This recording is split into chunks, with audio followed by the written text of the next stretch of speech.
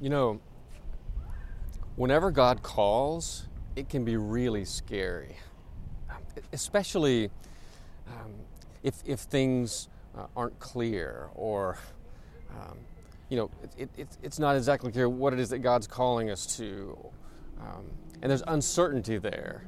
I mean, that can be kind of scary sometimes. Or, like when you get to the edge, or to a fork in the road, or to some kind of crossroads. There's some kind of obstacle in the way. And so this place that God is pointing to, we're left with this question like, well, how in the world am I ever going to get there? Sometimes whenever God says to go, we're just like, well, we can't just go. It's not that easy. But one of the things that we discovered in Abram's story is that he did. Abram's journey begins with these words. This is from our text from last week. And the Lord said to Abram, "Go, leave your country and your kindred and your father's house to this land that I will show you." Like, it wasn't all that clear. We're not really sure what kind of wrestling went on there, but what we do know from the text is that Abram went. The Lord said to Abram, "Go," and Abram went.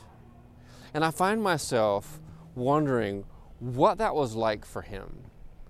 Like, Abram heard God's voice. God spoke, and it was enough. The text doesn't give us any details about that point in particular.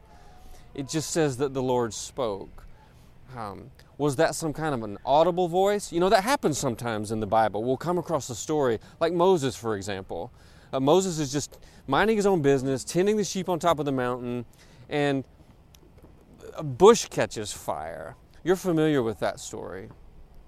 And it says that when Moses turned aside to look at the bush that was on fire but not being consumed, like, that's when the Lord spoke from the bush and called Moses by name. And then you read that story, it's like, this is just great conversation that happens. I mean, God puts Moses in a very uncomfortable place and says, "I want you to go across the wilderness to the land of Egypt to encounter the Pharaoh." But it's like there was this very real conversation, like a conversation like I would have with you over coffee. And then there's the example with Jesus. Jesus comes up out of the waters of baptism, and there is an audible voice from heaven. Like, that's what the story says, like a voice from heaven that Jesus could hear, that surely John the Baptist could hear, and the people around. This word of love and beauty from God. But it was audible, you could hear it. And from there, the Spirit says to Jesus, "Go." And he goes into the wilderness, and he fasts and he prays for 40 days.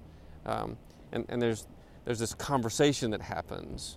And it's like, maybe the same way I would give you a compliment or tell you that I love you or that I'm proud of you and so on. My experience has never been like that. There's never been an audible voice. But I can say with complete confidence that I have heard God speak. I'm so confident that God has spoken and will speak, that like I've made life-altering decisions because of it. The first time was the calling into ministry, and I've shared that with you I don't know how many times, but it was just this 5-word phrase: "I want you to preach. I want you to preach." It wasn't audible, but it was more real than anything I had ever experienced. And it was also very disturbing. It was like a nightmare that I was trying to escape. Some years later, I was on the beach in Costa Rica with a mission team, and I had escaped up the beach, was sitting on a driftwood log, and the wind of the Pacific was blowing in my hair. I had lots of really good hair back then. And it wasn't the same as the calling to preach, but it was just this overwhelming sense that the day was coming that I was going to be a missionary. And it wasn't scary at all. It was romantic. Like, I'm on this beach, and I just saw this image of myself being in some South American country in khaki shorts and a ball cap and boots with the cool socks hanging over the top, you know. I was going to be a missionary someday, and I just knew it, like God was speaking that into my life. Then there was this sense of calling to plant a new church, and that was different too. Like this was a calling that just all of a sudden was there. I was disturbed with the church, and I was restless, and I remember standing out in the parking lot and just looking up and thinking, if only I could start from scratch, like with no people. Just give me a piece of land and let me start a church. It wasn't an audible voice. It was just this stirring that kept me up at night. And I wake up in the morning, would be consumed with this idea and this passion and excitement about what the church could become and what the church could be. And it actually came true. The bishop invited my wife Chen and me to Davie County to start the first United Methodist Church in 80 years in Davie County. There has been this call to be a missionary that stretched, you know, from that beach in Costa Rica for more than 10 years. But it was just really vague. Like there would be this physical thing that would happen to me when I would walk into the missions building and see all these mission artifacts. This thing and that thing, dreaming about being a missionary, and someone would say something. And my wife Chan was even feeling it too. It was like, do you think God's calling us to be a missionary? And we weren't sure. But just like over the years, there would be this and there would be that. And it was just kind of there. But it wasn't clear. Well, we're in the middle of this new church plant, and all of a sudden it becomes clear. And it's a long story, and I don't want to bore you with all of the details, but I'll say enough to say that when the invitation came from the Bishop of Indonesia for us to come to Jakarta and plant a new English-speaking congregation in Jakarta, it was like all of these years of vague sense of calling became this puzzle piece that just fit right down perfectly. And it became clear. It was like the fog lifted. It was like God was saying go, and now we knew where God was pointing. And there's a lot of excitement about that, you know, except there was one big problem, and there was one big obstacle. Like God's timing was all wrong. We couldn't leave. There was no way that we could be obedient to God's call to go to Indonesia because we were in Davie County. Like everybody knows that you have to be 10 years in a new church plant if it's going to succeed. We were only 4 years into this thing. I couldn't leave. Didn't God know that? Like if I left now, like this church would fail. This church would fail without me. So we couldn't go.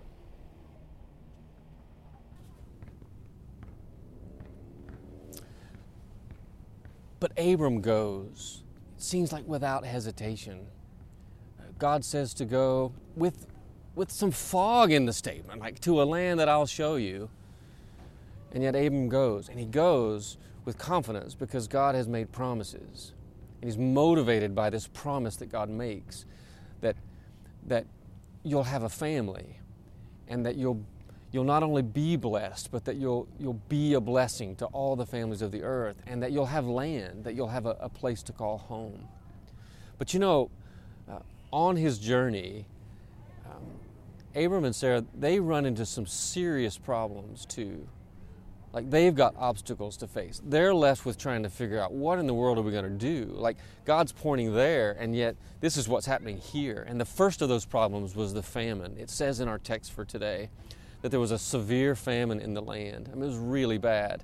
So you try to imagine what that's like. I don't know what it's like to be in a place where there's no food, but you're hungry, you're possibly starving, and you know that you've got to do something about the food. And so it says that there was food in Egypt. It seems like there's always food in Egypt. And so Abram and Sarah, they go to Egypt because they had to have food. that they had to survive, they had to live. And you can't blame them for that. Nothing too strange about that part of the story. But once they approach Egypt, that's when it gets kind of wonky and strange. And I start saying, like, what is he thinking? So they get close to Egypt. And the second obstacle is fear. Abram is just really afraid. And we know about that. Like, whenever God calls us to some place and to something, oftentimes the obstacles and the things that get in the way, they frighten us. And maybe it's because we can't see what's on the other side of this thing, but oftentimes we don't know what to do. Abraham is afraid that he's going to get murdered in Egypt because evidently Sarah is just drop-dead gorgeous. And Abram knows that when they get into Egypt, that the Pharaoh is going to take notice, and so that the Pharaoh can have Sarah, they're going to kill Abram. At least that's what he thought. And so he comes up with this scheme. He takes matters into his own hands, and it's this awful plan. And he convinces Sarah to lie and say that she is his sister. I wonder what she thought about that. And that's another problem, is I doubt that she had much say. Anyway, that's what they do. They go to Egypt, and they pretend that Sarah is Abram's sister, not his wife. And sure enough, because she's so beautiful, Pharaoh's officials, they notice her. And they report it to Pharaoh. And sure enough, just like Abram, expected, the Pharaoh wants her for his wife. And so Abram's like, sure, and they go through with it. And it works out good for Abram in the sense that he gets all this stuff, The Pharaoh rewards him with camels and herds and wealth and all that. But it says that the Pharaoh took Sarah as his wife. And I'm reading that and I'm like, what? Have you read this story before? It doesn't make it into the lectionary text that they choose for us to read throughout the year in the church. And of course not. It's crazy. Like, who does that? It disturbs me that Abram did that. Well, then there's this episode where God speaks to Pharaoh, I suppose, because Pharaoh is aware that it's the Lord who sends these plagues on him and on his house. And so he becomes angry, and he comes to Abram, like, what have you done to me? Why did you lie to me? You said she was your sister, and I've taken her as my wife. But she's your wife. And it causes all this harm. And so the Pharaoh says, take your wife, take all the stuff, and go, be gone with you. And so they're on the move again. It's not a very happy movement. I was sitting early in the morning. It was like 5 o'clock in the morning, and I had some really good coffee. And I was wrestling with this call to be a missionary in the middle of this church plant. And early that morning, God whispered in my ear, and it wasn't audible. But what God whispered to me was, don't you think I've got this? Don't you think I can take care of this church? And this peace washed over me. And so we left. We left everything that we loved. We left our country, we left our kindred, we left this church that we loved. Chan left her job at the hospital. We took our 4 kids with us. And we embarked on this adventure to become missionaries in Indonesia. Well, it's another long story, but we didn't end up in Indonesia. We ended up in Lithuania. We went from going to the equator to the North Pole, basically. But this is the thing that we know. We were blessed there. And without question, we know that God used us to bring blessing. Because in these places that we were, in this frozen tundra, there were these little United Methodist communities. And there were orphans who didn't have families and were alone, and yet they weren't alone. They had a family because there was this little United Methodist church that just set up in this, what used to be an old storefront or bar. And on any given Sunday, there would be 40 or 50 kids, and there would be teaching, and there would be a hot meal, and there would be so much love. It was thick with it. And there was so much joy. And there were these widows who were all alone, and they were hungry, and they were really, really poor. And God used Chan and her ministry to bring food on a daily basis, but not just food, but friendship and relationship and conversation. And they had family. And they had hope, and they had life. You know, it turned out really good. And the church back home, the church that we knew would just fail without us, in just a matter of a few short years, it tripled in size. It went from 200 when we left to over 600. And, you know, it turns out that we just needed to get out of the way and trust God. And God knew what God was doing, obviously. But you know, the thing is, it doesn't always turn out so great because we don't always trust. Sometimes we fail to trust, and oftentimes we are the cause of harm. And people are hurt because of us, because we go our own way and because we try to fix things ourselves. Just like in Abram's story. But this is the thing that blows me away about that. God never gives up on Abram, even though he made such a mess of things, even though there's this story in our Bible that we just shake our heads at. God doesn't give up on Abram. And so the truth of the matter is that God never gives up on us either. Even when we fail to trust, even when we make a mess of things, we can know that we'll all have a family, we'll all be a blessing, and we'll all have a place to call home. And that's really, really good news. Amen.